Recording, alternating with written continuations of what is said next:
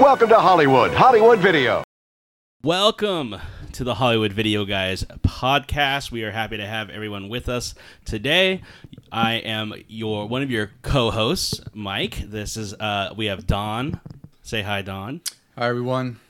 And Randy. How's it going, everybody? All right. And yeah, we're just a couple of guys who worked at Hollywood Video for a while. We love movies. We love talking about movies. And that's what this podcast is going to be mainly about, is us as former employees of a video store who our job was to recommend movies to people that would come in. We're going to do the same thing with our listeners. And this is going to be kind of a special show in which, since it's our first episode, we're going to talk more about how we became employees at Hollywood Video, what we thought of our time there, and just the idea of a video store in general, and what that, not having that in our lives, and what that means now. So we're gonna go in chronological order from who started first to who started last, and some of the things we'll talk about is like what made you want to work there, why, what was your time like there, what did you do, those kind of things. And so if we're going with oldest to youngest, then we'll go with Don first, because he was our first person to be employed at Hollywood Video. So Don, you're just going to tell us like what, how you started there, what made you want to work there, and what do you think of your time at Hollywood Video? All right, well, this would have been around December 2003 when I first started working there, which is pretty incredible, because we're going to talk about us, but in general, let's really just not overstate or understate the fact that we've had 20 years of friendship here that's blossomed from a video store. That's true. Right? It's pretty incredible that a lot of people, they may not have friends they've known for more than half their lives. But anyway, I started working there because it was my first job. I was 18, just out of high school, and I did the whole I'm going to take a break and not go to college thing, which lasted, I think, I don't know, like more like 4 or 5 years instead of just like a semester. And then, I applied, and then I got hired as my first job. And really, I worked there because I wanted to work at Blockbuster. That was really the first choice. And then Hollywood Video was the one who took me. I got interviewed there and then got hired. And then within like a couple of weeks, Mike, I want to say you started, because I was like right at the end of 2003 before we transitioned to the new store, right? Mm-hmm. Yeah. I never worked. Maybe I worked one day or two at the other store before we went to our new store, but I don't think so. Now that I think about it, I think I may have never worked, or I think I might have only worked at the store the new store we worked at. Like I don't. No, I remember you definitely worked at the first store we worked at, because that's where I had met you originally. Yeah, I think you're right. For like a week. It was really short. Yeah. And all of a sudden, we were asked to go to the store because it was closer to both our houses at the time where we were living. Yep. Right, and then we decided to take that because it just made more sense instead of the driving, 15 minutes. It was like a 5-minute drive. Yeah. So, okay, so you started working, and how long were you at the Seaside store for before you went to the it was literally like 2 or 3 months. Like, we had started there in December, and I think by February or March, they told us the store was opening, and we ended up working in PG, and I got the transfer, right? And again, like, that's where I think you and I started to become more friends at that point, because we were obviously working together. We're just hired together as like I think they called them GSRs, right? GSRs. Guest service representatives. That was our first job. It was ridiculous.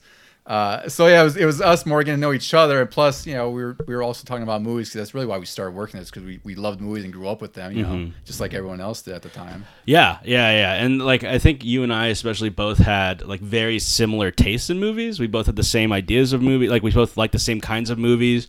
We both liked the same genres of films. And in general, like we weren't like artsy movie guys, No, definitely not that age. Not we've definitely grown into our sensibilities more. We were more action oriented, comedy, those kind of things.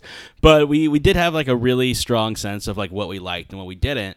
And I think that really did help us when we did recommend movies to customers.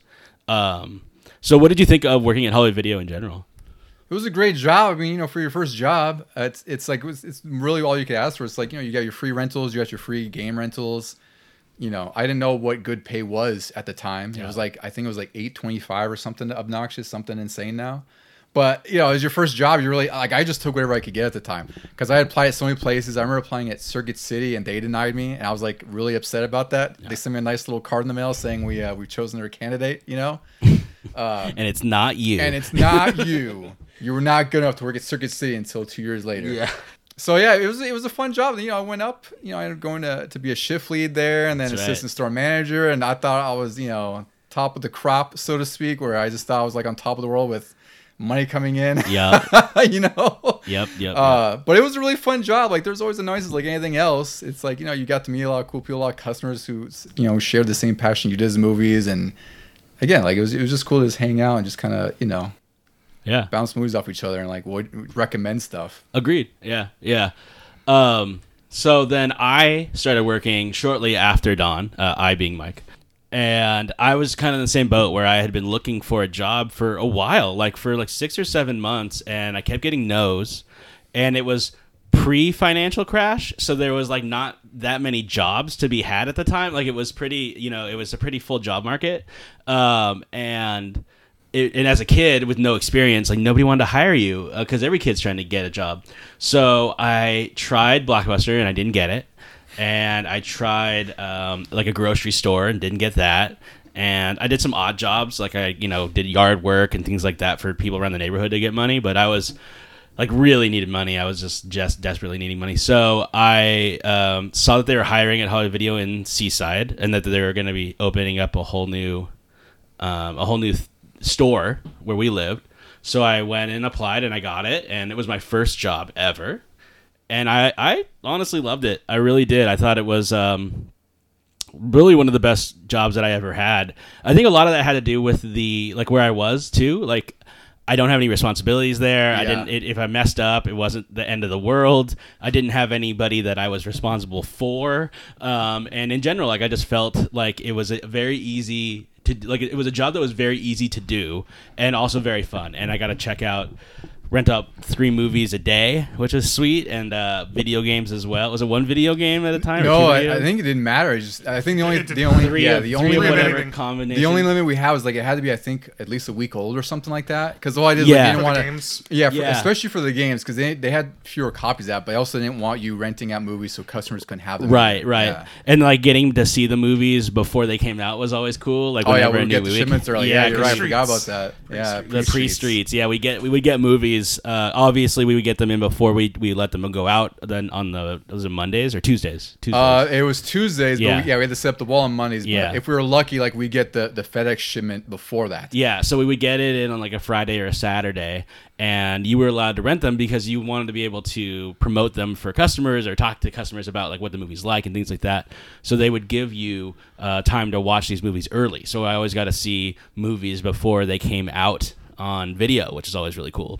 But I always enjoyed my time there. I enjoyed it less before I left. It got really difficult and not fun to work at anymore, and that's when I left. But my first year there, I only have good memories of working there. Yeah. Where I was like, this place is great. Like I really like it. I was very new to working and responsibility, which is great because I didn't know how to handle that at all, and it was a perfect job when you don't know how to handle responsibility. And then this schmuck started working right after. When did you start working? I started working in early 2005 at Hollywood Video. This schmuck being Randy, by the way. But Hi. yes, yeah, Hi, everybody. It's endearing. Yeah. It's not in any way. Yeah, terrible. it's a I'm term of Randy, law. what you would call the breakout character of this group. Yeah, for sure. And that's Randy. So, how did you start? When did you start? I started, what was it, February or March of I think it was 2005? February. I think it was February. It was pretty early in the year. Yeah. Yep. I just remember walking into applying and seeing Mike, and I'm like, hey, I know that guy.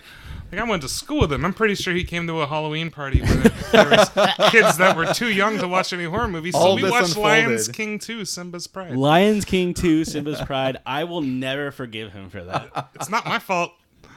We had horror movies planned. They got changed by parental figures at the last moment. I got tricked into watching Lion King 2 at a Halloween party. I think it's been 20 years, or I don't know how old that movie is. I still have not seen that movie. More than 20 years. More than 25 years, probably. As far as Disney sequel goes, it's not bad. It's all right. Simba's Pride. That tier list is pretty snug, so I don't know Yeah, how much yeah. wiggle room you got in there as far as it being good. Anyway, okay, so you when did you start actually get hired? Do you remember what year? At least? It was 2005. Okay, 2005. I definitely remember that. Summer or winter? It was like February. February 2005. And then you worked for how long? Oh, I was only there for a few months at first because Right. then I was moving back to the state, and then later on in the next year I moved back for good and started rehired there. Yeah. So when did you get rehired? Oh, it was probably 2006.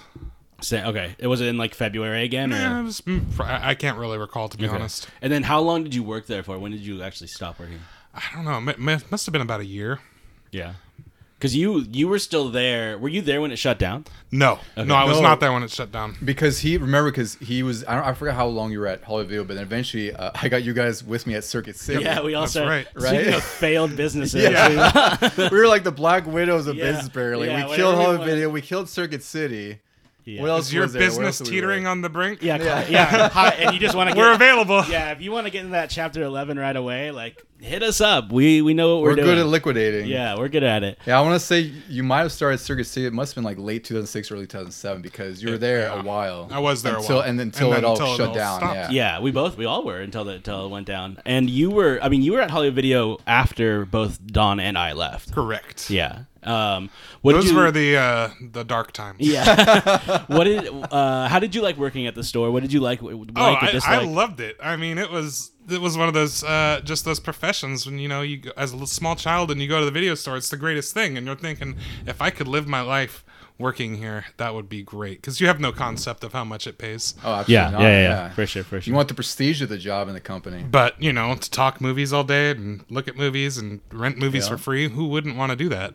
Yeah, it's pretty awesome. It's definitely it's a job that no longer exists. At least I don't think it exists. Or if it does, it's in like a very small minority. It's in Bend, Oregon. Yeah. With that Blockbuster. No, I thought they shut that one down Did finally. they? I think they did, man. Didn't really make sense. No, I thought, it was more of a they museum. were still going because they had it up during the pandemic with an Airbnb gimmick. But it kind of like, I don't know. I could see.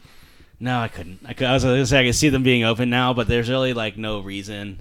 It just doesn't have a point of existing anymore, because nothing that is happening you can't solve on the internet. Well, and it's also just a nostalgia bomb. That's really what that's really why that place still exists. And we've talked about this in the past, but I think one of the big like selling points for if it ever existed again is the limitation of choice, which I think that choice, which our generation has grown up with the most choice, as now the next generation has even more choice, but still, like, we have given a lot of choice, and that can be overwhelming. The amount of choices that you have at your disposal can be almost crippling. And one of the nice things about like a movie rental place was that you were limited. You had a lot to choose from, but you still were limited. If if they didn't have it, you couldn't get it. So that did make your options less and made your choices easier. So I think that maybe the only like really redeeming quality of something like that is the limitation of choice. Also, once you picked something, you're married to it. That's it. Yeah. You're going home, you know what you're doing that night. You're watching that movie. You can start something on Netflix and get 5 minutes in and be like, oh, I got to attend to this thing real quick. I'll come back to this. And then you never do. Yeah. But if you had a rental movie, you're probably going to find a way to finish that. And and you're probably going to put away your phone a little more. You're like, want to pay attention because you put money into this, and if you even have a phone back then. Yeah, I mean, I put away your Nokia. Put away your what were you Nokia doing? brick. Playing Snake? Yeah. Put away your Sidekick. it's too. also different too, because back then it felt like like on the rental shelf, people, all the studios were competing for like what cover was going to grab you, right? Because the other thing too is you're going to browse first, look at what cover interests you, and then read the back and read whatever synopsis they've written on the back, right? Yeah. Whereas now it's like you're doom scrolling for who knows how long, right? Because you have the man. paralysis of choice here. Yep. Where it's just you can't sell on anything, but it's like when we're walking through a store, it's like, well, you had to sell on anything, or you're walking out with nothing. And and as a kid, your parents would be like, "All right, pick something, or you're not getting anything at all," and then that's when you really start figuring out like what you want. Yeah, exactly. Like, oh no, I gotta figure this out now. So I think in general we all enjoyed working there until we didn't. Is that like the best way to describe it? I think this was any job. Yeah. That's probably the first lesson we got in working at a job until you don't like it.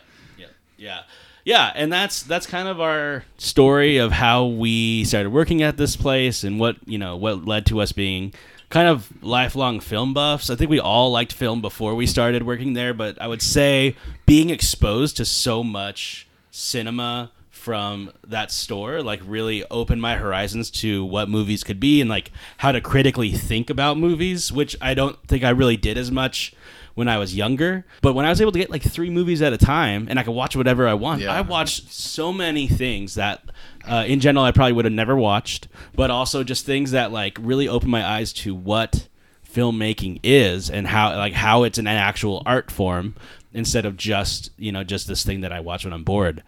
So that's going to kind of segue into our next section here, which is our movie recommendations. Now, usually how this would work is that we would have a category of movie or a type of restriction to the type of movie we're looking for that we're going to recommend.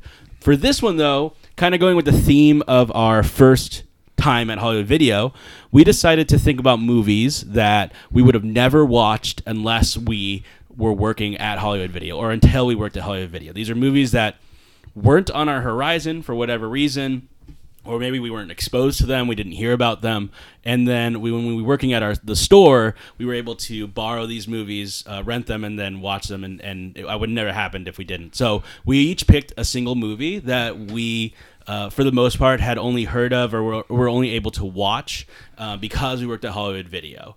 And any order we want to go in? Do you guys have a preference for who you want to go first with each movie? We can talk about either one of them. We have three again that we're gonna dissect a little bit of it, talk about like what the movie's about, try to be as little spoilers as possible. But there might be some spoilers in here. Just know if you haven't seen these movies yet, there might be some light spoilers. But we'll try to keep them as less spoilery as possible. Some of these movies that we're going to talk about, it's pretty much impossible to talk about them unless we spoil it a little bit. Because one especially. Yeah. Where you just can't really talk about it without spoiling it. So just be warned, and we'll give you a little bit of a spoiler warning before, but just know that like all three of these movies, for the most part, you really can't talk about them unless you spoil a little bit of it, because it's just the way that those movies are.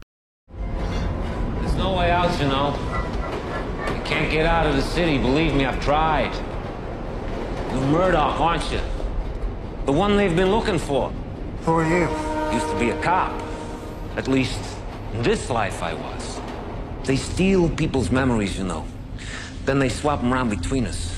I've seen them do it back and forth, till no one knows who they are anymore. All right, so the first one we're going to talk about today is 1998's Dark City. This movie was actually recommended to me by a customer at the time. Can't recall his name. But it's a 1998 neo-noir film. The reason the customer recommended it to me initially was because I was and still am a huge fan of The Matrix. And he says, well, if you like The Matrix, you'll probably like this since it actually uses some of the same sets as that movie. So really, sort of the synopsis of the movie is that a man wakes up in a hotel bathtub with no memory of how he got there, who he is, and he finds a murdered woman in the room. He's contacted by a doctor played by Kiefer Sutherland, Dr. Daniel Schreiber. It's a fun name to say, I guess. And he's told that he's wanted for the murders in the city and he's to leave the hotel as a group of pale men in trench coats are looking for him. So this man discovers that his name is actually John Murdoch, and he's played by Rufus Sewell. The most recent example I could think of Rufus Sewell was The Man in the Castle, which is a really great show on Hulu. That's Man in High Castle. Man in High Castle, excuse me, yeah. He was also in the John Adams miniseries on HBO, but I don't really remember him from much else. I forgot about that show. I was talking to Randy about it, and I was like, I don't really remember him from much. He seems to be more relevant now than he was back then. Yeah. But anyway, so Rufus Sewell plays John Murdoch, and he has no recollection of any of the murders or really any of his memories. And as he's going through the city, he's trying to piece together his past, and he ends up encountering that group of pale men. They're wearing these trench coats, and they're actually called strangers. And then he finds out that these beings of sorts have a way to manipulate the city and its citizens using an extraordinary power called tuning. And they're after John, but it's like initially he has really no idea why he's after him. And it turns out it's because John can also tune. And so the whole movie is really just John going through the city, trying to figure out who he is, why the city, is always at nighttime, why no one can recollect on how to get to a place called Shell Beach. So the whole entire movie is set to where, as you're going along, it's kind of unraveling the whole plot into, what you're trying to figure out what John is. Yeah, good job, plot synopsis. That's exactly kind of how I remember it too. So what was like your favorite scene in the movie that you remember? Well, there's a point in the movie where and this is starting to get into spoiler territory, where that's all right. Spoiler that's alert. the thing. It's really towards the end. There's a point where you really discover what Shell Beach is. Yeah, of all three movies, this is the spoileriest movie we'll talk about because it's just You can't talk about it this without. movie It's spoiling really it difficult, bit, yeah. because it's just the whole, themes of the movie in general. Yeah, have to do with the plot. So we're just gonna fair warning. But yeah, go ahead. Okay, go ahead. Yeah. It's sort of towards the climax in the movie, but essentially, John and also there's a character in the movie. The detective and his wife, they essentially go find John out. Hurt. John, And- no, it was William Hurt. William Hurt and Jennifer Connelly. And Jennifer Connelly, yes. It was Emma and I forgot the cop's name. remember. Yeah, Detective Summer. Detective Summer. I Anyway. wrote down on my notes Detective Exposition because he's like the sounding board for all the exposition in the movie. Anytime that anything needs to be explained, it's either the main character or this detective that gets like all the exposition thrown on him. Bumstead. That was the detective's name. Bumstead. I just watched this last time and I never forgot. It's awful. Yeah. Anyway, so there's a scene where they the whole impetus for John's memories in some of them is that he sees Shell Beach in his head. And he's trying to figure out how to get there, and no one can tell him how to get there. But he has this very vivid memory of where Shell Beach is and what it looks like. Yeah, people like know about it. They know about it, and then he'll be like, "How do you get there?" And he's like, "Oh yeah, you just take a right turn at or is it a left turn?" And then nobody knows how to get to Shell Beach. Nobody. Everybody's heard of it. Everybody thinks they know how to get there, and when they start trying to explain where it is, nobody knows how to get there. Yeah. So then once you get to the reveal of what Shell Beach is, that's literally when the whole movie breaks open and the whole mystery is sort of solved. Like the movie sort of sets these breadcrumbs along all the entire way to let you know of like where they are, what the city is, why it exists, and then that point where they discover Shell Beach is really where everything just kind of hits you right in the face of what you've been watching. Yeah. Is that the scene with the detective and the one of the strangers, like when they fly through the wall? No, that's big well reveal. after that. Yeah, Okay. well, no, you're right. It is after. Yeah, it is when they fly through a wall. Yeah, you're correct. That big reveal. That was my favorite scene in the movie because Yeah. that was like the big O moment where you're like, oh man, that's what this is. You think it's something. You're like, okay, maybe they're on Earth, but they're in like some kind of secluded city, or maybe they're in purgatory. And then when that reveal happens, you go like, oh, this is pretty cool. Actually, this is a cool idea. And that's really one of the big reasons why I love this movie. And it's actually upon rewatching, I haven't seen it in like 7 or 8 years, I think I want to say. But I actually enjoyed it a lot more this run through than I did even previously because I started to. It's just like when you watch Fight Club for the first time. Right. You watch it, you get your moment of the big reveal, and then you watch it over again. You catch all these little details, and you see all these small things that all these small details in the city that they leave. Like there's business cards, but they have no state or city on them. Right. They just have an address in the city. Yeah. So it's like you're not actively looking for those kind of things, but after you watch it again, you pick up on those things, and everything else starts to make sense. Absolutely. What did you think of the movie? I was not the biggest fan of the movie. I did not hate the movie. I felt that, I appreciated the noir aspect of it. I felt like it was a 1980s movie that was made in 1997, and it showed at certain times. And I think it would have been better off if it was made in the 80s and be a little more celebrated. That being said, there's a lot to say about this movie. Just the whole idea of identity is heavily prevalent in this, and also the prevailing theories of like body theory, soul theory, consciousness theory. Yeah. What side does this movie take? Individuality. It's individuality versus collectivism. It's really what it is, right? Exactly. Because as the story unfolds, you start to find more things about the strangers, and they're really just this sort of collective hive mind, right? Yeah. Well, right, but also what I'm thinking about, just imagine the hotel manager. At the beginning of it. Yeah. And all of a sudden he's at the newsstand. Yeah. Is he now the newsstand guy, or is he really the hotel manager on the inside? Well, and that's that's what side do you take, and what side does the movie take? Well, I think the thing that they kind of get to is that no identities matter where they're at because they get changed consistently throughout the movie. Everybody's like backstories, character, arcs, all of that gets changed throughout the movie. So there's no like actual identity except for what was the main character's name? John. It was John Murdoch. John Murdoch. Yeah. He's like the only one who probably has a real identity, especially at the end when he's shaping the world to how he wants it. Well, and that's the thing is there's this whole subtext about, like you said, Ryan, about individualism and collectivism, and really the the idea when these the strangers tune the city is they're literally changing everything down to the citizen, like what their occupation is, what they look like, what their social status is. And that's the thing, is like, because they're sort of manipulating these people's memories, no one really knows who they are. Like the idea of the movie, and in some cases they even mention it, where it's like, are people, sort of a collection of their own memories? Is that what makes you an individual? Yeah, right? Exactly. Well, and Consciousness theory is the most credible one. Yeah. But like I said, this movie doesn't really seem to make clear which side they're taking in that respect for me. No, yeah. Well, one of the things I was going to say too is that the tuning scenes, the parts where the strangers and the main character are tuning the city, are actually really good, really well done. Like when they're changing, when they're changing the buildings around and stuff, that's so cool. And like the way they do all of that is really interesting.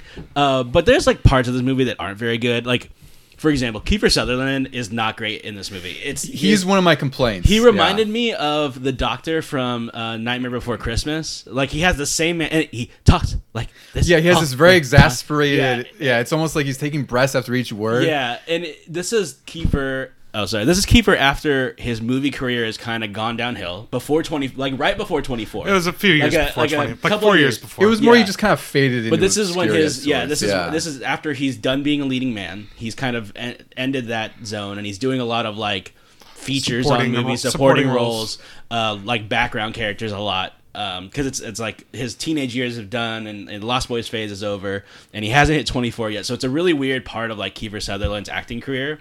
But he's terrible in this movie. Like he's really not great. It's the thing. There are some soft spots in the movie, and there's things that you can kind of forgive, right? Yeah. Especially for the time, because it was 98. It's probably filmed in like 96, 97, a little earlier than that. It was also done by Alex Proyas, who did The Crow. Yep. So that's the thing, is this movie is like dripping with atmosphere. Yeah. And aesthetic, but it does look and sound very much like The Crow. So if you're not a fan of The Crow, there's a lot you may not like in this movie. Yeah. But I agree. I think Kiefer Sutherland, like, he's a fantastic actor most of the time. He's great. But, I love but him. I really just hated this exasperated, almost like staccato verbalizing he's doing. Like, just when they did this. Yeah. It's like, it just gets too much sometimes. Like, he's trying to tell you something, but he literally cannot get the words out to tell you. It's like he's having a panic attack the entire movie, and Yeah. it just gets really old really I mean, quick. given his circumstance, I can kind of buy that. Yeah. That he is absolutely in state of panic at all times. Yeah. And I think that's kind of how they justify it, is that like he's a he works with the strangers, is what we'll say. Yeah. He's So a he's human probably who works with been strangers. through a few things, and he's probably been tortured. Who knows what else? But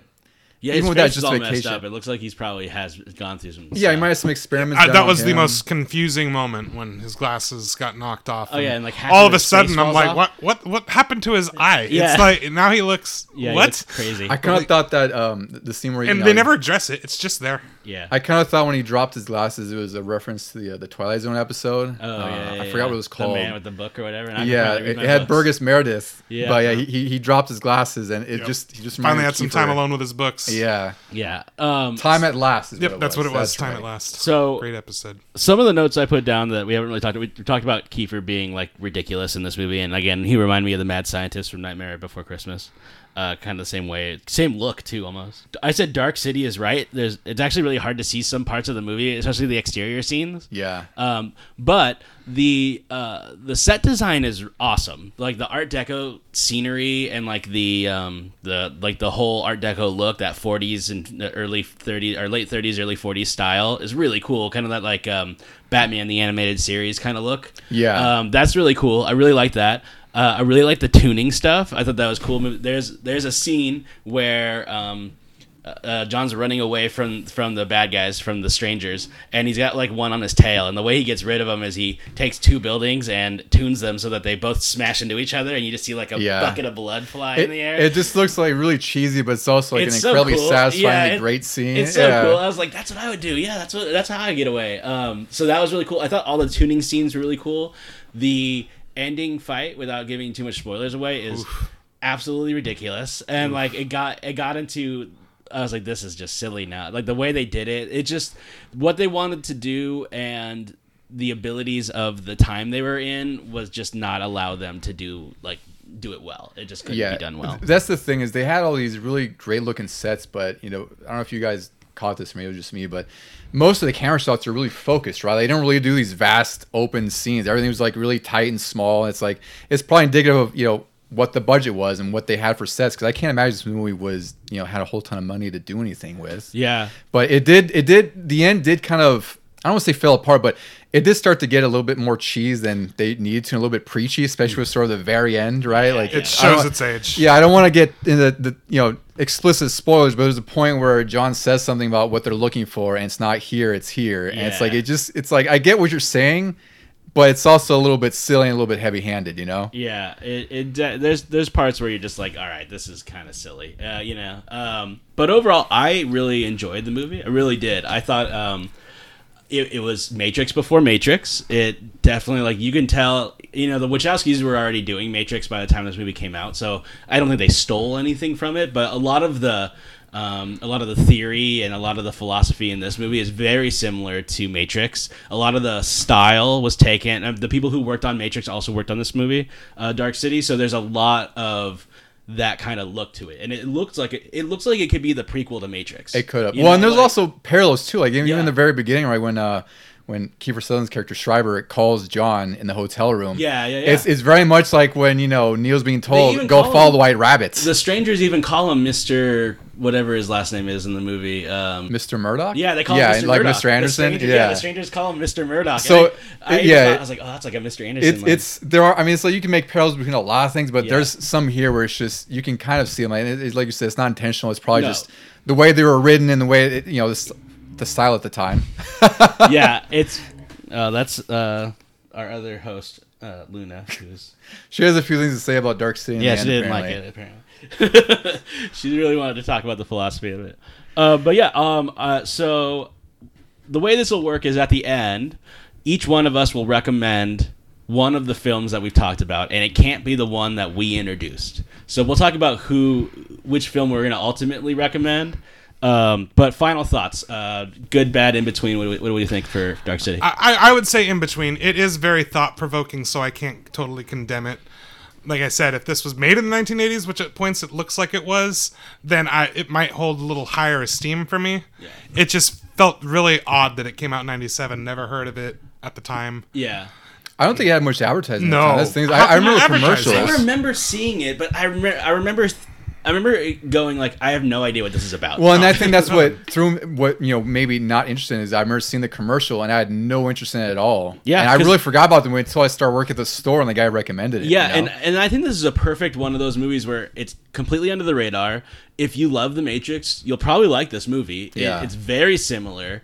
And overall, so Randy, you said in between, kind of. Yeah, I'm in between. Like I said, I didn't hate it.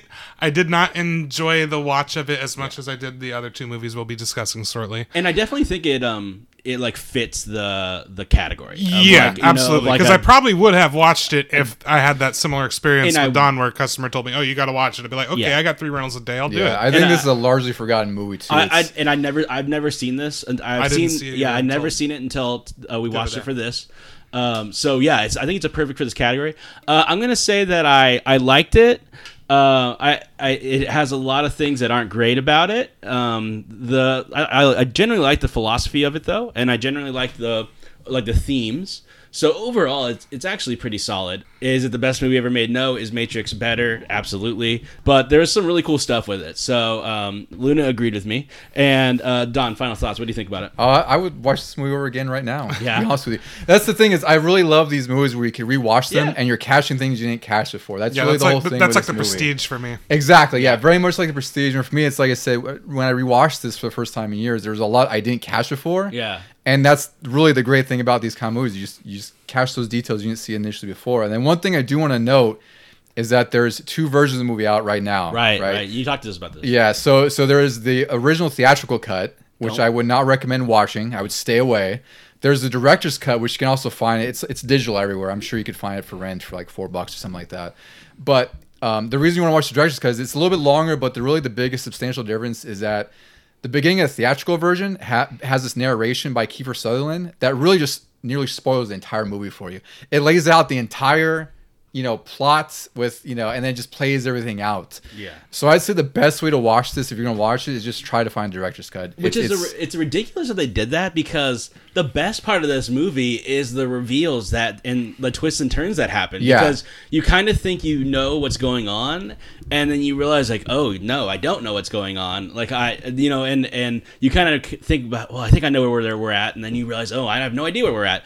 And so the idea of spoiling that at the very beginning of the movie just doesn't make sense. I'm happy that you told us that before, because I think it would have made it a lesser experience. Yeah, I think it's Toy Plus. You probably would have picked whatever version you found, right? Yeah. And then was like, all right, I'll watch this. But I don't know, maybe we'll watch it like after this, because I'll be curious what you guys think about it, honestly, because it's not a terribly long narration. That's the thing. It's like, it's just like the first few minutes of the movie, like you're literally starting it and it just lays out what you're waiting to watch. Why even put it? Like, why even do that? You're just wasting your audience's. You're wasting the because review. it is a noir movie. Yeah. So because of that noir movie, it does the same thing that Blade Runner did, where the director's cut got rid of it as well. Yeah, Where that's a they have great analogy for it. Yeah, and it's a because that was so example, prevalent in those types of movies, the narration, I understand the thought behind it. Yeah, it just but if you're sucks. going to spoil the movie while doing it, Yeah. that's not a good and choice. the thing is, you wouldn't know it's being spoiled right away until you finish the movie, and that just makes it Exactly. worse, because you're like, all right, well then, because I watched the original theatrical Yeah. version my first run, and I didn't see the director's cut until much later when it was released. Yeah.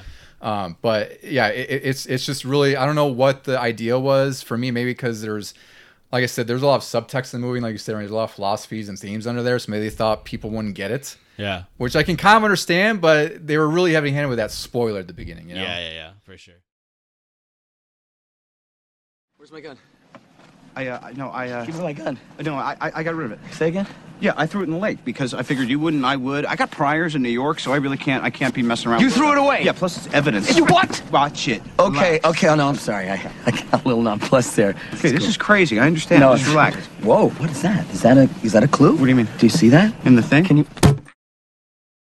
For my recommendation was the directorial debut of Shane Black. This is 2005's Kiss Kiss Bang Bang.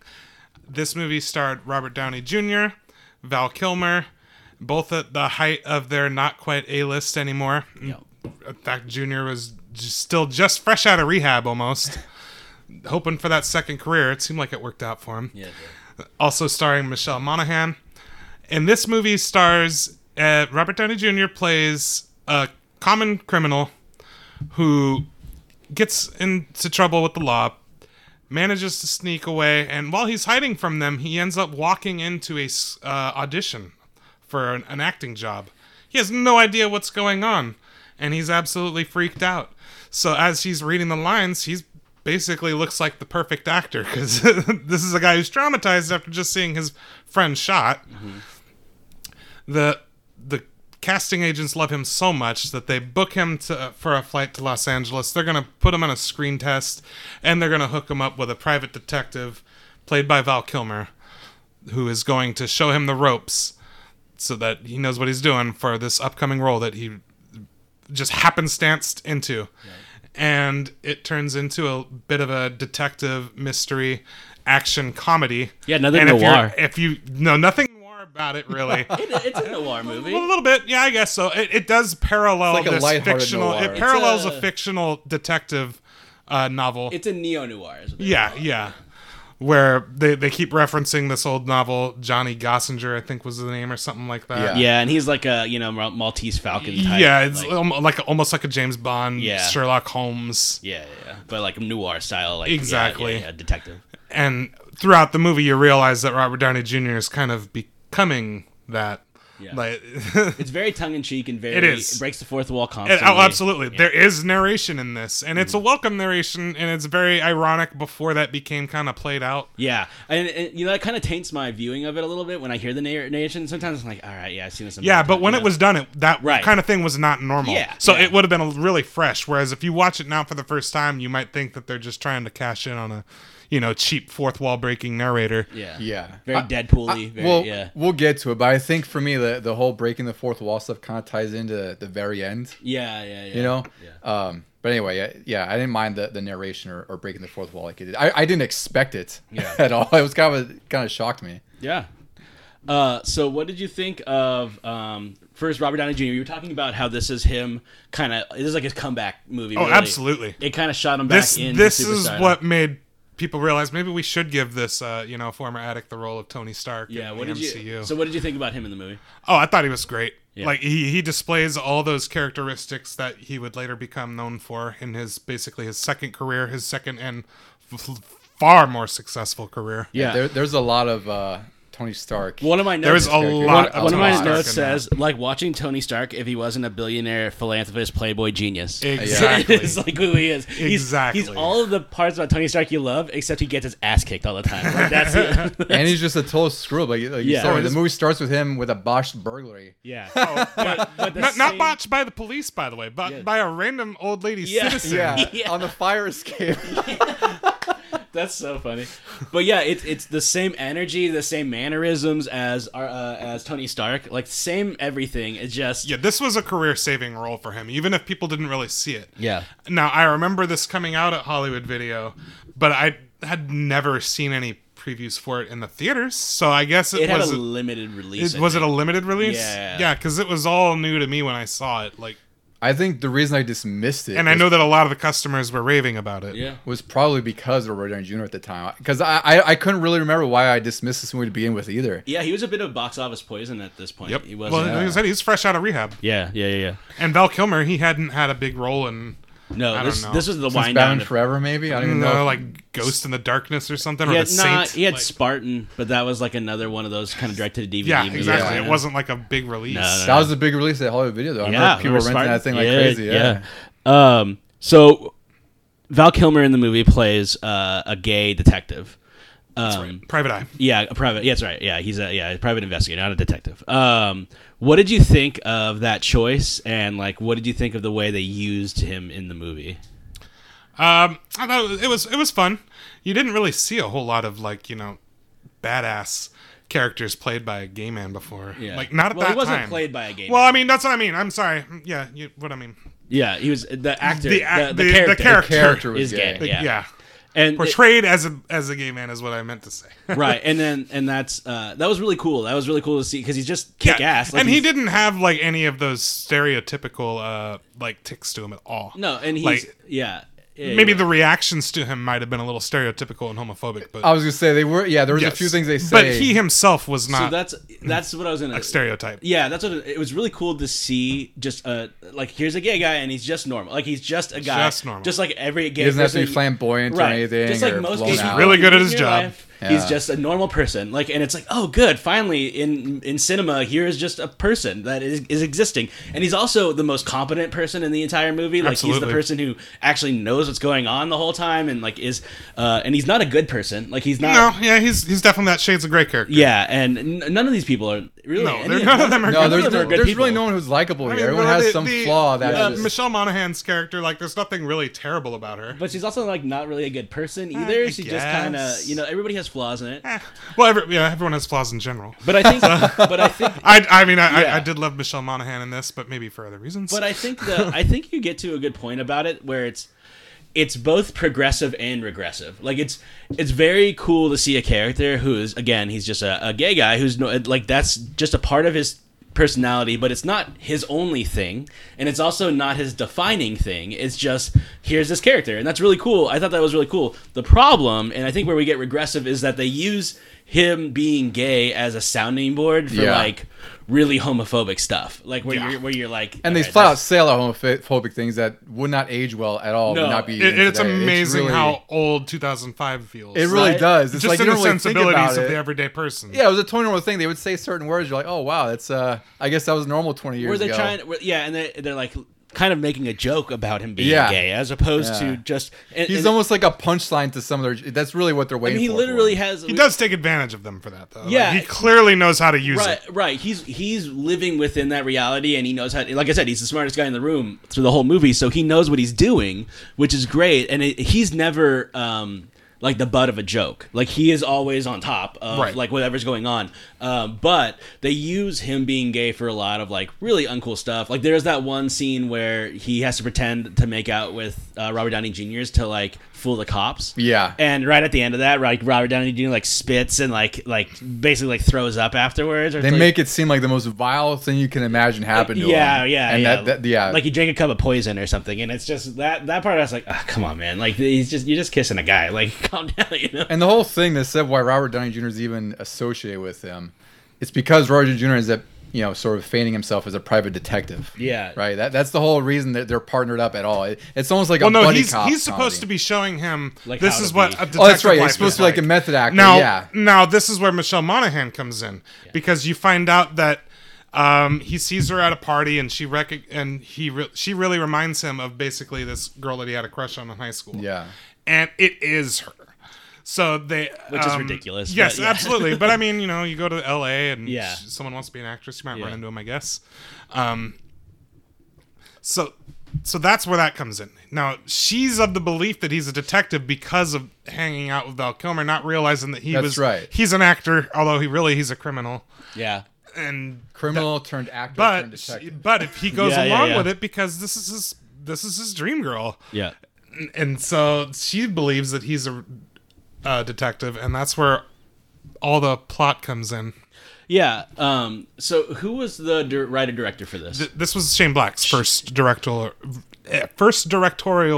movie. And for people who don't know who Shane Black is, like, what else has he done? He's done Lethal Weapon, The Nice Guys, which this movie is very reminiscent to. Yeah. But you can tell that it definitely has, you know, like its share of action, but more so the comedy. Yeah, so he's very famous for like Lethal Weapon, and he's done a bunch of. He does those funny action movies. Yeah, it was so funny. So I was watching this with my fiance, and we're watching it, and I won't break the scene, but there's a scene that happens, and she goes like, "Oh, this is reminding me so much of the movie The Nice Guys," and I'm like, "Oh yeah, same director, same writer. Yeah, that's why it's the same thing." And he has a very distinctive style and like way of speaking for his characters and stuff, and sometimes it borderlines on so goofy that it's hard to like take the movie seriously. It rides that line pretty heavily a lot, though. Because you're also trying to figure out, like, what is this movie, like, you kind of going with what you were mentioning about Dark City, right? Like, what is this movie trying to be? Yeah. And it's like, it's starting to go into, like, goofy comedy, buddy cop comedy, or is it, like, a serious mystery, thriller kind of thing, you know? Yeah. Well, that's what I liked is that the action in it was so mostly unexpected. Yeah. Like, it was so in your face, out of nowhere, and then it's back to funny. This movie went by really fast. I think it's almost 2 hours. It's almost 2 hours, but it feels like an hour and a half. It was paced really well, and that's the one thing that I always, you know, for movies I always look at is like, is it slow? Is it, you know, does it just roll on by? beats This are- went right They're through, like, you know, because they have the fourth wall narration breaking. You can have instances of like, oh, this is going to be a dummy scene that's going to waste time, and then the narrator can just come in and be like why are we watching this right now? And let's move forward. And the storyline breaks or beats are like really fast, and they go really well. There's never a part where I'm bored in this movie, and there's never a part where like I can't keep up either. It goes really quickly, but I get what's happening the whole time, which is really cool. The writing is not great at times. It's really good at sometimes. Like there's some lines that are just like perfect, like the definition of idiot in the dictionary. The exchange between Michelle Monaghan and Robert Downey Jr. when they're in the bar for the first time, and the calling out the the celebrity lookalikes. Yeah, that was just fantastic to me because I was like, that is exactly how I would talk. Yeah. There's definitely like really good dialogue in this, but the writing in general is probably, I would say, the movie's like if there's anything that I would say is not great about it, is that the dialogue's really good, but the actual like writing of the movie is sometimes all over the place, that it's hard to like really care about the movie. But I love the dialogue. There's some really, really funny lines. Like, I didn't expect. I really didn't think this movie was going to be that funny at all. Yeah. I can't say what I expected, but I was laughing throughout the whole thing. I was really surprised at how freaking hilarious it was. Yeah, that was like most of Val Kilmer's lines are super funny. Yeah, he's he's easily the best part of the movie. Him and Robert Downey Jr. is a star. Pretty great in that. But Val Kilmer, I think, like steals the whole thing. Well, this is what I wrote down in my notes. Is that I really miss seeing Val Kilmer in movies. I know. Well, one of the things I wrote in my notes is that Robert Downey Jr. is like just going for it the whole movie, but Val Kilmer is keeping up with him the entire time. There's never a part where you think that like, oh man, RDJ is just like running circles where they're around both him or anything. bouncing off each other so well. Like, they really do have a lot of chemistry between the two. Yes. Which you wouldn't expect. I don't think I would have expected Tony Stark and Batman, Yeah. right, in another world, Yeah. to have such good chemistry with each other, especially in this kind of a movie. Yeah. It was really good from start to finish. There's like twists and turns that are really funny and really good. The story is really good.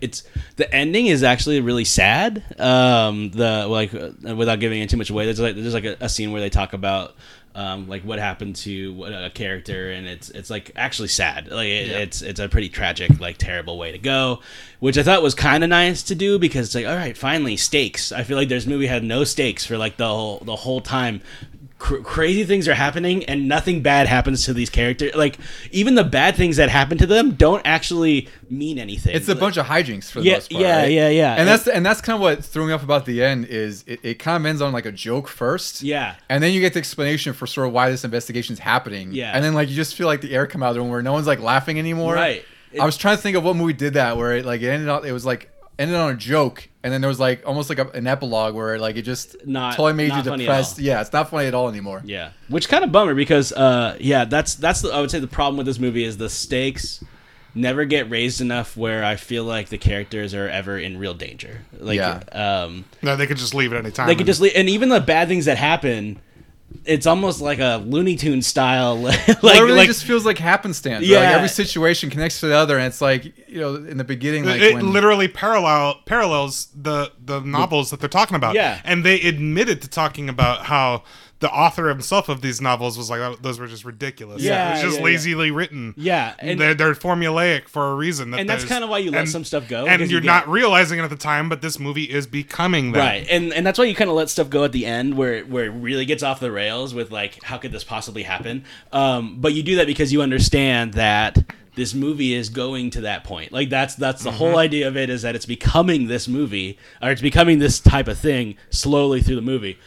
But it's still kind of hard to care, because you're like, okay, I get what you're doing, I get that, I get all of that, but it doesn't. The stakes don't ever change. They don't ever make me want to be like, oh, I really don't know what's going to happen to this guy. I want to see what happens. And I think that may be the only drawback to the movie, is that the stakes are never raised to a point where you're like actually invested in those stakes. Well, you're invested in the characters and dialogue. You want to hear what they have to say. Well, I think that might be the thing, is it's just supposed to be low stakes hijinks. Well, and that's the thing, and that's what I was gonna say too. It's like, the story really, you don't care about it at the end. It's like you see it unfold, you have the depressing ending of sorts, but really, if it wasn't for the characters in the movie, I would have turned this thing off. I wouldn't have cared anymore. If it wasn't so funny, and 100%. Val Kilmer and Roy Jr. just just taking up the entire scene that they're in. They're just so fun. This movie would have nothing without that. Yeah. That's really the reason you're going to start this movie and finish it. Yep. Yeah, it was just given the reins to two actors who had seen better days. Yeah, but they carried it. Exactly, they still carried it in a way. big way, and it did wonders for Robert Downey Jr. Yeah, it really changed his whole life. Yeah. The movie does do a lot to sort of change direction. Like it leads you down these sort of dead ends for what happened to certain characters, and where this investigation is going to go. But it's all like you said, Mike. It's all for nothing. Just kind of like artificially prolongs the movie, or to add more jokes or more whatever they want to add into it. Yeah. Well, Val Kilmer, the whole time, his character was explicitly telling you. Oh, he was great. He was explicitly telling you about what's going on with a certain character, and that it's all nonsense. Yeah, and no one was listening. And it works for him because he's the investigator, right? The private investigator. So it's like it makes sense that his job would be to explain everything almost verbatim, right? And what's happening in front of you. He is the one person who knows what they're doing the entire movie. Like he's always the voice of reason, or not even the voice of reason, the voice of like correctness. Didn't he? Because the whole thing's like when they're staking out in the cabin, and doesn't he accidentally shoot the trunk with the woman in it? So that's why they can't report the woman in the trunk, is because he shot her. And no, it wasn't that. It was even dumber. It was because, spoiler alert, Robert Downey Jr. throws his gun into the lake. I remember that, but I thought he shot into the trunk first, right? No, something happened. No, I think you're right. I think he shot her on accident. Yeah, like the whole thing, because they were following a car, and they discovered there's a dead body in it, and it's going in like this lake. And I swear that Val Kilmer's character like shot at the car for some reason. I forgot why. No. Robert Downey Jr. shot at the car. Oh, was it? Okay, that makes more sense now. Okay, never mind. And then he threw it into the river. Yeah. To get rid of it. He's like, why would you do that? That's my mom's favorite gun. He's like, they're gonna drain the lake and they're gonna find my gun, you idiot. Yeah. That was so good. Yeah. All right. Any final thoughts on the movie? Oh, not a whole lot. I think we covered it all. Yeah. solid, fun movie if you haven't seen it. If you enjoy watching Tony Stark, then you should absolutely watch this movie. Yeah. If you want broke Tony Stark, Absolutely. this is the movie right here. Tony Stark. Like I Broke, said, stupid Tony Stark. Yeah. This is the worst version of him. Broke burglar. So, Don, recommend, don't recommend? How do you feel about it? I would. It's actually a really good movie.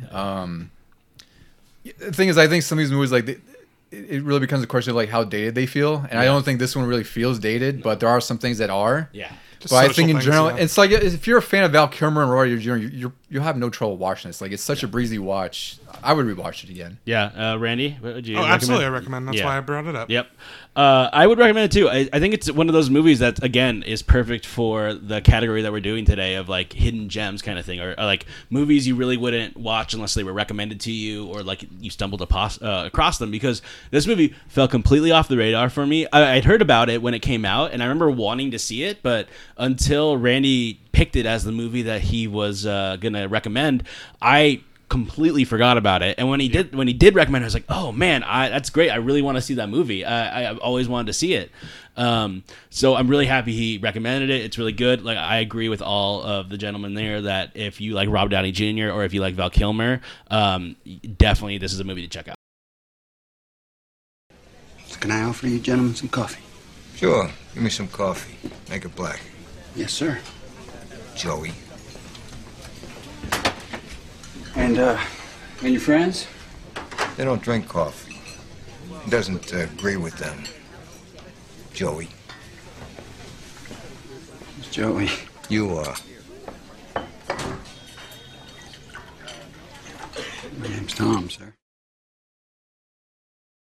Our last movie that we're going to talk about is my recommendation, which is A History of Violence. A History of Violence is directed by David Cronenberg, very famous for movies like Scanners, and he's done a bunch of body horror movies. The Fly. Yeah, The Fly. So he's done a bunch of. So he does a lot of like body horror type stuff. So he directed this. The actors in this movie are Viggo Mortensen, Lord of the Rings fame, Maria Bello, William Hurt, and Ed Harris. The synopsis of the movie is I'll just read it out to you guys. So when a pair of petty criminals attempt to rob his small town diner, Tom Stahl quickly and easily kills them.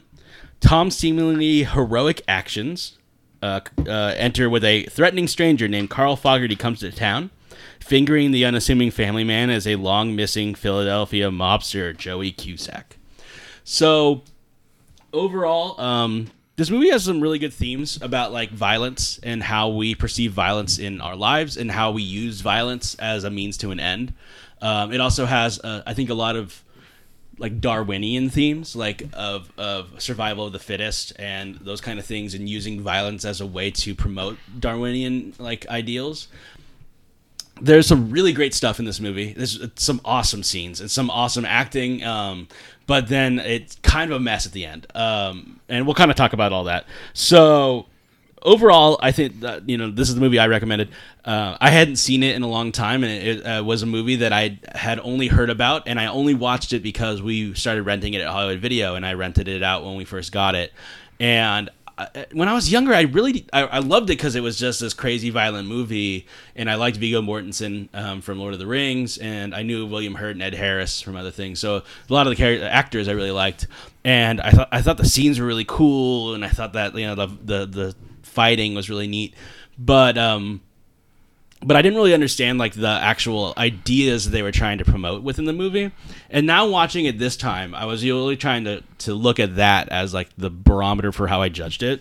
And I really, really liked this idea of like this Darwinian approach. But it's so funny because they do this whole survival of the fittest thing. Is that like, whoever is the most powerful will have power. At the very beginning of the movie, they do that with the two evil bad guys who are like they're nobodies. They're unabashedly evil, right? Like Yeah. there's nothing, and they prove that at the very beginning of the movie. Is they set this up where they're just like, these are two despicable, terrible people, and they do terrible, despicable things. And so they set them up as really bad guys. But the other funny thing that they do, though, is so they really promote this idea of like might makes right. If you're powerful, you can do what you want. But the funny thing is the teenager who's like the son of Viggo Mortensen, of Tom Stahl, and his wife, he's getting picked on by this bully who's just the stupidest bully I've ever seen. He's like one of the worst bullies you can imagine in any movie. Just the worst. Like, you have no idea why he's acting the way he's acting. Like, we talked about this before, but there's a scene in the very beginning where they're playing baseball, and the bully comes up to bat, and he's like, "Yeah, we're gonna win this game right now, gentlemen." I texted him after watching this again. He just hits this like absolute routine fly ball that goes straight to the teenage son of Tom Stahl, and like he just catches it, and that's the end. And he's like so mad, where it's like, well, what did you expect to happen? What did you think baseball was? It's not like this dude jumped up and made like an amazing catch that robbed you of the home run. That's what I understand right off the bat. It's like. It's the whole gimmick is like you want to have like a game-ending run. Yeah. You would hit like a home run or something. Yeah. And this is really just to set up the bullying relationship with the son. That's all this was for. And it was like the worst way to do it for like the most non-climactic way. But I just got the impression he was just closeted and very aggressive about it. Well, okay, and that's yes, I kind of go with that. But also, I liked what they did there because they set up this kid who's a bully who thinks he has power. And my favorite part was, or one of my favorite parts with that bully was when he's trying to bully the kid, and he just doesn't go for it. Like, he just like, yeah, I'm the worst. And like, the bully doesn't know how to react to this because he's not engaging with him at all. He won't engage. Well, he's expecting resistance. The bully's like, come on, man, let's fight. Yeah, he's trying to push him and prod him. I'm not gonna fight you. I am, I'm all the things you're saying I am. And like, it's so funny because the bully doesn't know how to act, which is great. And I think what they use that character for, because he's the worst bully ever. He like has no motivation. He just seems like his motivation is, I'm a bully. Like that's all threats. But the best part is when he does that stuff to people who are actually powerful and dangerous, and then they just look at him. They don't do anything. They just look at him, and he's immediately cowering. Yeah. When they what ends up happening is that he's like on a road, and he almost gets cut off by the two evil guys in the beginning of the movie, and he kind of does his bully thing at him. I think he flips him off, right? And all those two do just look at him. They don't say anything. They just look at him, and immediately this bully just cowers in fear over them and just doesn't want anything to do with them because he saw like these are people who actually have what I pretend to have. Well, it's all projection too. The bully's just trying to sort of establish his dominance or sort of make himself look like he's this big tough kid or whatever. Yeah. But it's all just projection. Like it's just empty threats, and he doesn't know what to do with it when someone does sort of challenge him or submit to him. Yeah. So that's really funny, and it also shows you like, okay, these people are actually powerful and dangerous. These two guys in the truck are actually powerful and dangerous because they're complete psychopaths who will do anything. This kid is fake. And you see that right away. Well, he's also a kid. Yeah. That's beyond anything else. Yeah, that's true. He's like 16. Yeah. So that really does kind of show that Darwinian approach, which I think is really cool. Like, they're just like, yeah, there's people who pretend to have power, and there's people who actually have power, and here's the difference. And then those people that supposedly actually have power. Yeah, they meet somebody who not has so much more, at all. Yeah, has even more power than them. So, this will be a spoiler alert, but it's honestly like you can't talk about the movie without talking about the scene. Kind of in the synopsis of the movie, yeah, to be fair. So, this is literally what you would read on the back of a box. Yeah, exactly. So these two evil guys they need money. They're running out of money, so they need to go rob. They're going to rob this diner where Tom Stahl is. I think he owns it. It seems like he owns it. Yeah, he owns it. I think he owns it. Yeah. So he owns this diner. He's working there. It's late at night. They're about to close. In fact, I think they are closed when these two guys come in. And they kind of set it up, and eventually they're gonna rob him. Like, that's the whole idea. They pull a gun out, and they're gonna like rape the waitress too. They kind of say, and it gets a little. But anyway, Tom ends up. Yeah, they have a gun to one of the waitresses' head. Yeah, and it's implied that like bad things are gonna happen. Well, and you should also note too is that I believe he's also calling him Joey, right? Or No, that's not. Not no, yet. That's not okay. yet. No, that's not yet. These are just common thugs. Two random thugs, and so he played by what's his name? Is that Henriksen? I don't know. It just looked like it looks a lot like him. I really thought it was for a minute, and I looked at it. And it was not Lance Henriksen. Yeah, it's Vance Henriksen. Hans Henriksen. But then, like in one of the more like grotesque parts of the entire movie, Tom Viggo Mortensen just absolutely waylays these guys, hits one of the dudes in the face with like a glass coffee pot, shoots both of them. Yeah, shoots both of them and kills them. And one of the things why I think Cronenberg was the absolute best choice for this movie is because he deals with body horror all the time, and like grotesque body horror, right? Like that's kind of his bag. So in most movies, in those scenes, you would probably see those guys dead for a second, and they would back off. But he keeps the camera on one of the guys who gets shot in the face like that, and he keeps the camera on them for like an uncomfortable amount of time, which is what I think this movie is trying to say is like there's violence, and even your good guys are gonna have violence, and even the people who deserve to have violence put on them, I'm gonna keep you here, and you're gonna have to look at this for a little bit. And the other thing too, right? The whole thing is like because during this standoff, because the standoff's pretty intense. Right? Yeah. Viggo Mortensen's behind the lunch counter, behind the dining counter. Yeah. The guy's got a gun in his face, and the other guy is off with the woman who's she's a little bit further behind him. So it's like it's really showing like you want Viggo Mortensen to just take these guys down and kill them and whatever, and then they show you what happens, what the consequences of his violence was. Right, you're satisfied with it until you have to sit until there you're with looking at what the result of all this. And was. even this person who you know absolutely deserves this amount of violence put towards them because of what they've done in the past. I mean, they killed a little girl in the beginning of the movie. Yeah. Like, so they deserve this violence. But I really like Cronenberg's like, okay, that could all be true. But is this But look still, what happens after the fact, like after yeah. his face is blown to bits. Which is great, because like that really was what this movie's about, I think, is that like, yes, violent things are all around us. Good people do violent things, bad people do violent things. Violence is terrible, and I'm not going to shy away from like what that looks like. So that's really, really cool. As the movie goes along, eventually there's some gangsters, I think they're Irish gang members from Philadelphia, who come because what happens is that Tom's story saving the town or saving this diner gets national attention, and his face goes around national TV. And then these three gang members come to the diner and start calling him Joey Cusack. And he's like, I don't know who that is. I'm sorry, you got me confused with someone else. And slowly it's revealed that he's this guy, Joey, and he used to be a gang, like a high-level gang member in this Irish gang. And he ended up, and like, so the guy who's coming is actually coming for revenge, is what you kind of figure out, because he beat him up back in Philly.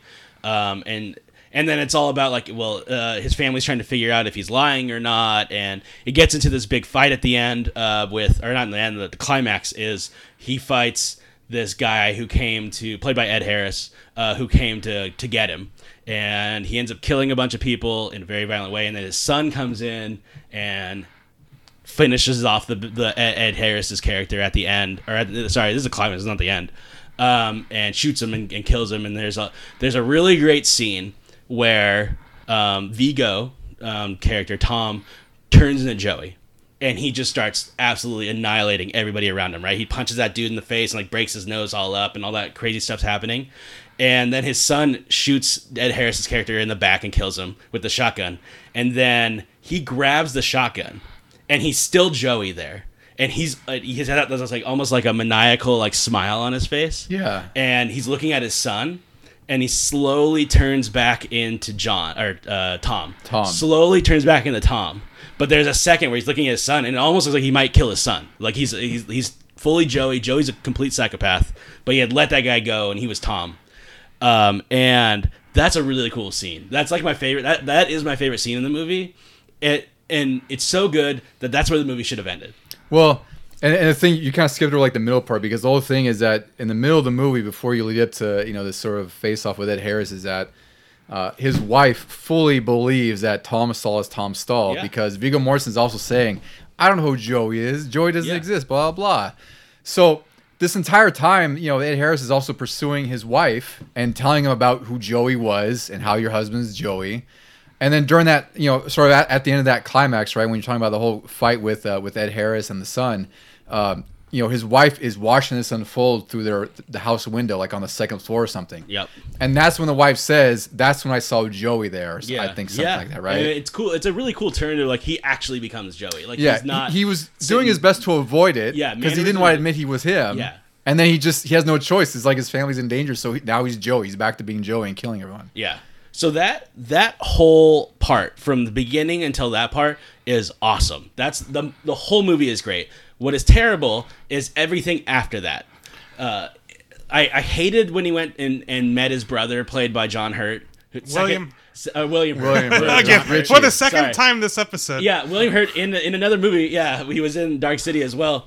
I hated all of that. I hated that whole scene where he was with his brother in the mansion and all. Like the fight scenes was cool in that, but like it was dumb. I hated that. The fights with his wife were kind of dumb. The ending was cool, but you could have done that at the end of the climax. But overall, I don't know. Could you have? Because there were still people that knew who he was.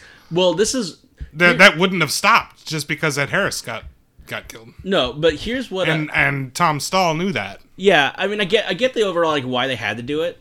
or like why the movie progressed there. But I would have liked it if Ed Harris was just the boss. Like he was the boss. Well, I mean, Ed Harris is great. Well, and that's what they made it seem like too. That's the thing is and they set up this whole revenge thing with Ed Harris because his eye's been or he has like a white eye. He like hit him with he tried to take his eye out with barbed wire, yeah, right? So that's also why he's trying to get revenge against against Tom Joey. But yeah, it's for me, like I'd seen this movie once before, I think, and when I watched it again, I had forgotten so much.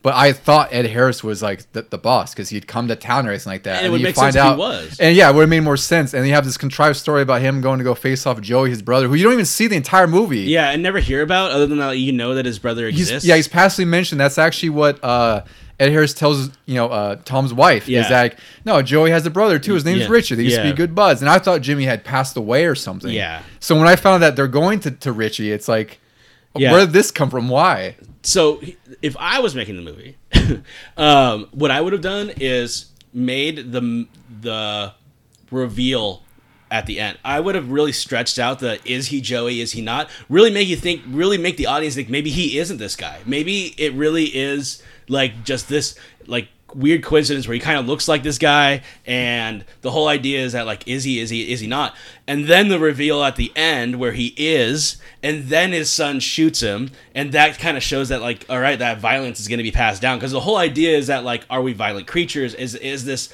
can you let that go? Can you let go of your past? Can you let go of that violent nature you have? Because he was, for all intents and purposes, a complete psychopath. Joey was. He was a hitman. Like an absolute, absolute he killed without second guessing it or anything. She asked when he really confessed to it, like, where did you do this for money or because you enjoyed it? And instead of just saying like I didn't really have a choice or anything, he just says both. Yeah. So he's letting her know that this Joey guy was he was something else. And so I think the movie would have been so much better if that is the middle part, right? Is like, is he actually this guy? And Ed Harris can be messing with him the whole time, and they can have like really tense scenes about that. But you could also put in like parts that make you think, well, maybe he isn't Joey. Maybe he is just this guy who just got in this really intense situation and just adrenaline took over. Yeah, and, the way they set up, it's really just it's unmistakably Joey. Yeah, there's no ambiguity that's what I to don't know if they can really prolong that anymore. I think you could. I really think you could. Because I don't know if that was really the point of the movie as much as it was the whole family on how are they going to deal with this? Are they going to accept that? I almost like, wish... are you going to? We get back to the whole identity thing. Yeah, is that Joey or is that Tom? Or can they and can the family disassociate that? Like, all right, I think he's killed everybody that could possibly lead back to him. Yeah. Can we just go back to pretending? Mm-hmm. And that kind of ambiguous ending I actually appreciate. Well, I will say one thing I did like about the ending a lot was it just cut to black at the end, right? Like without spoiling what happens, but they're eating dinner at the table or something. Mm-hmm. Yeah, which is a really cool scene. Which is fine. Yeah, it's great. It just shows them trying to come back to whatever normalcy they think exists anymore, and it just cuts. Some movies I don't really like when they do that, just because it seems like sort of a cop out. But this actually worked. Yeah. But also, I agree. It's almost worse the whole scene with Richie. Maybe that should have been at the bebeginning to set up why he escaped or why he left that life behind or something. Yeah, I just think it would have been better if they could have even changed they could have kept the violence exactly the same, but changed like how professional it looked to really make you think like, oh, maybe he just like is a normal guy who just had this fit of like adrenaline that helped him overcome these two people. He lives in the Midwest. He probably knows how to work a gun, that kind of stuff. So I think they could have done that, because you're right. The way in which he killed those two guys was like, oh, he's clearly done this before. Yes, there's no question. He did this. He did it perfectly and knew exactly what he was doing. So same thing with the lawn confrontation. Yeah. Even more so there. I mean, that was because he's the one that's being held up. Well, and that's when he went full Joey. Like that's exactly. when he was full Joey. The whole thing was he ran away in the Midwest, in the middle of nowhere. I think it was like Indiana or something like that. Yeah. But it's really just showing that no matter how much you try to outrun his past or put it behind him, he couldn't outrun it. He still ended up being Joey. Like Joey is who he was, right? Right? Like you're talking about identity and all these themes we've had throughout the different movies. Yeah. But it's like he's still Joey, no matter how hard he tries to be Tom. Yeah. And it finally caught up to him. I think it was only like 3 or 4 years they said that he was removed from being a mobster. A while. It was a while. Yeah. It had to have been a while because his son was in high school. Well, I don't know that's right. Well, they said and that is his son. I thought they said he moved him in 3 years. That is his son. It has been a very long time. Yeah. I think he said 15 years. I thought he said it might have been more than that. 3 years. Yeah. They mentioned something about Probably 3 been years. like almost it's been a 2 while, decades. for sure. Because he was like a kid when he did it, and I'm sure Ed Harris's character was a kid. He's like an old man at that point. Yeah. Because there's that really I really like that scene too when they're in the mall. And Ed Harris is talking to the mom. Well, that's when he's harassing her and like Yeah. being the creepy guy, and again, like Yeah. telling her about Richie and all that, and like that who was really Joey cool. is. And that's what I wish was more of the movie. I wish there was more tense moments like Well, that. because it didn't do a whole lot to build just up who don't think Joey they- was. They almost made Joey into like this mythical Yeah. hitman, right? Well, Like the movie's only 90 minutes. It's not very long. It's a really quick It's it goes, short. and it's really violent. Like that's the kind of point of the movie, and that's the themes that they deal with is this Darwinian kind of ideal, and then also identity, and like can you switch that off? Can you change from that? Because it's not even changing. It's like completely letting it go. Like it's putting it away like forever. You know, so it's really good, really interesting thoughts. Like I really like the ideas behind it. I thought the writing was really good. I thought Cronenberg did probably maybe my favorite like just normally directed movie that he's done. Where it's maybe just, the only maybe one the that he's only done. one. But I really think he was the best director for this because he understands violence like really well, and he understands how to portray it. And I think that he did a really good job with this movie of like showing that violence and not flinching from it and not hiding from like here is what a violent act looks like. No matter how good or bad you are, it's still violence. You know. Yeah, I think this is one of those movies where I think I was more excited to rewatch this one out of the three. Yeah. Because I'd only seen it Same. once. I know I liked it a lot because my brother and you had told me way back to watch it. Yeah. But it's like now that I'm a little bit older from when I had seen it then, and like I enjoyed it, but I don't think I enjoyed it as much as I did the first watch. Yeah. And it's just because of the problems that we were just really just talking about, where there's a lot of good in there, but there's all this stuff where it's like I don't really think it was necessary or needed. Like you probably could have cut this here. You probably could have shifted things out. Like the William Hurt has that kind of like Bond level line at the end where he's like, "Yeah, you can do something for me.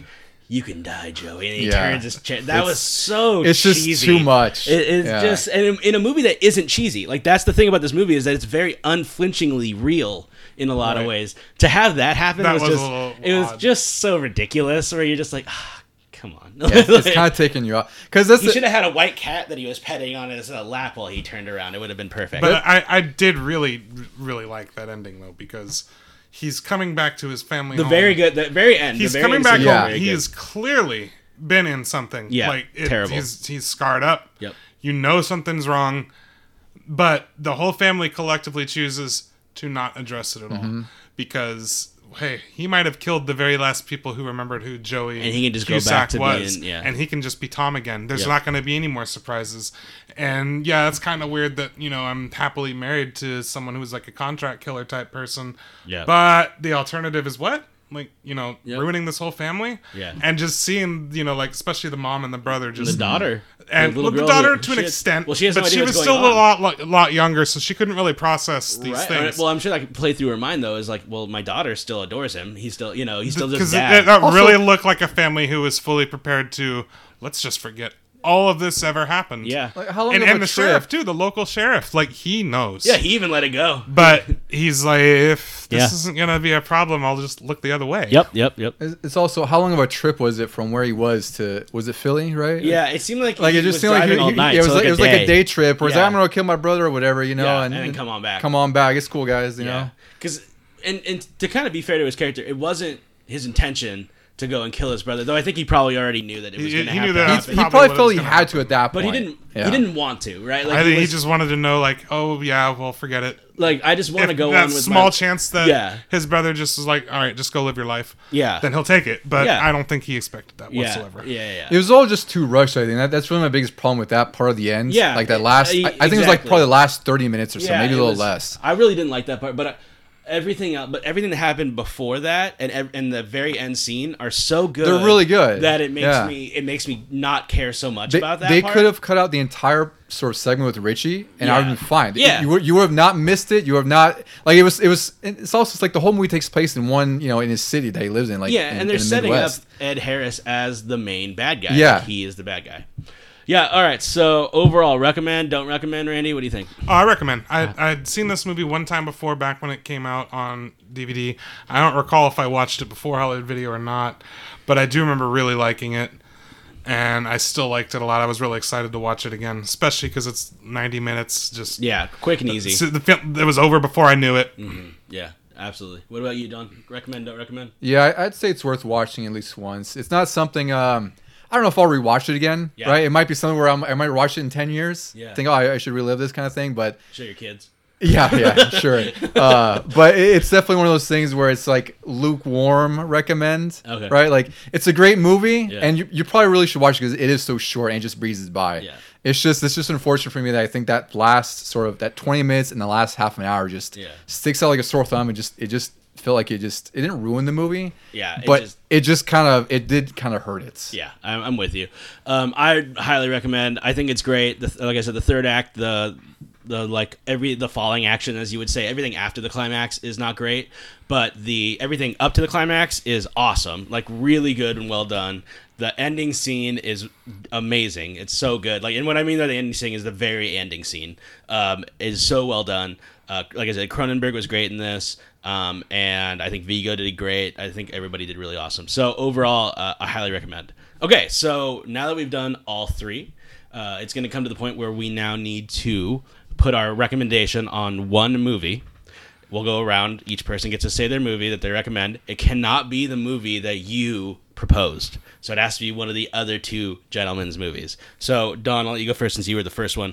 Of the three the two that you watched, I guess, which one would you recommend of those two? I probably would have to go with Kiss Kiss Bang Bang, which I'm actually surprised I had to recommend. Yeah. For me, like I said, I didn't have really any high expectations. My expectations were kind of in the middle where I didn't know what this movie was about. I didn't look it up. Yeah. I really was basically because Randy had told me about it like forever ago. Yeah. And I finally watched it because of this. And it felt like a much more complete movie in a way, right? Yes. Like it just was breezy. It was paceful. It was actually really funny. It was entertaining all the way through. History of Violence is a movie that I thought I would have had more of a likening to, but I ended up I enjoyed it, but Kiss Kiss Bang Bang kind of surpassed my expectations. All right, Randy, of the two movies that you watched, which one would you recommend? All right, so since I picked Kiss Kiss Bang Bang, I will have to say A History of Violence. I guess if I know you very well and you have very specific tastes, I might recommend Dark City over that. That's true. That's very fair. Which I think is fair. But in general, I feel like, just an average person that comes up to me with these two movie boxes. Yeah. And I don't know much about them. Which one should I watch? I'd say you should watch A History of Violence. Yeah. Yeah, and for me, I picked History of Violence, so I kind of am falling in that same realm where if I'm thinking of recommending it to everybody, I'd have to pick Kiss Kiss Bang Bang as well. I think that I liked History of Violence more overall, like as a movie, but I think that Kiss Kiss Bang Bang is a much more enjoyable movie. Right. If that makes sense, absolutely, of course, it makes sense. Yeah, and if some really great movies are not that enjoyable to watch. History of Violence, Schindler's List is not enjoyable. Right, History of Violence is not an enjoyable movie. You'll have a good time you'll like it, and it's great, and you should watch it. But it's not you're not going to bring the family around and watch History of Violence. And you won't rewatch it multiple times either. Like I say, it's something you'll watch every now and then. Yeah. So I highly recommend Kiss Kiss Bang Bang as well, which would make it our winner, Randy, with the first win of the podcast. I know. If the head didn't need to get any bigger, we just made it. And we'll never hear the end of this. We're 37 episodes in. 20 years from now, when the next thing happens, Randy's going to be like, hey, remember when we did that podcast and I won the first one? But yes. All right. So the official first Hollywood Video Guys recommendation is going to be Kiss Kiss Bang Bang. So please go and watch that. All right. If we didn't spoil the entire movie. Yeah. If you've already watched it, there's not a whole lot to spoil though. It's. Yeah, I think that one was. I think that was one we did the least spoilers for. Yeah, because I feel like there wasn't. That was of the three. Yeah. That was the one where it's like it had the least spoilers. You don't have to talk plot specific stuff at all. You're not watching it for the story either. Like, the plot, it's the plot is irrelevant. Yeah. All right. Anyway, all right. So great job, guys, on our first podcast. If anybody ends up listening to this, thank you. Any final thoughts you want to say on our movies or the podcast or what you're looking forward to in the future? Dead air. No. Oh, were you cueing me here? I don't know. Anybody? Listen, I'm just excited that, we've been talking about this for a long time. Yeah. I've talked about it for a long time. Procrastination is awful and evil. Mm-hmm. But I'm glad that we finally kicked something off. It's going to be pretty great. I don't know, I'm just more excited to see what movies we exactly. talk about. I'm just And glad also, to get it done. Yeah, for me also, And make it's the second episode a lot better. Oh, I'm sure.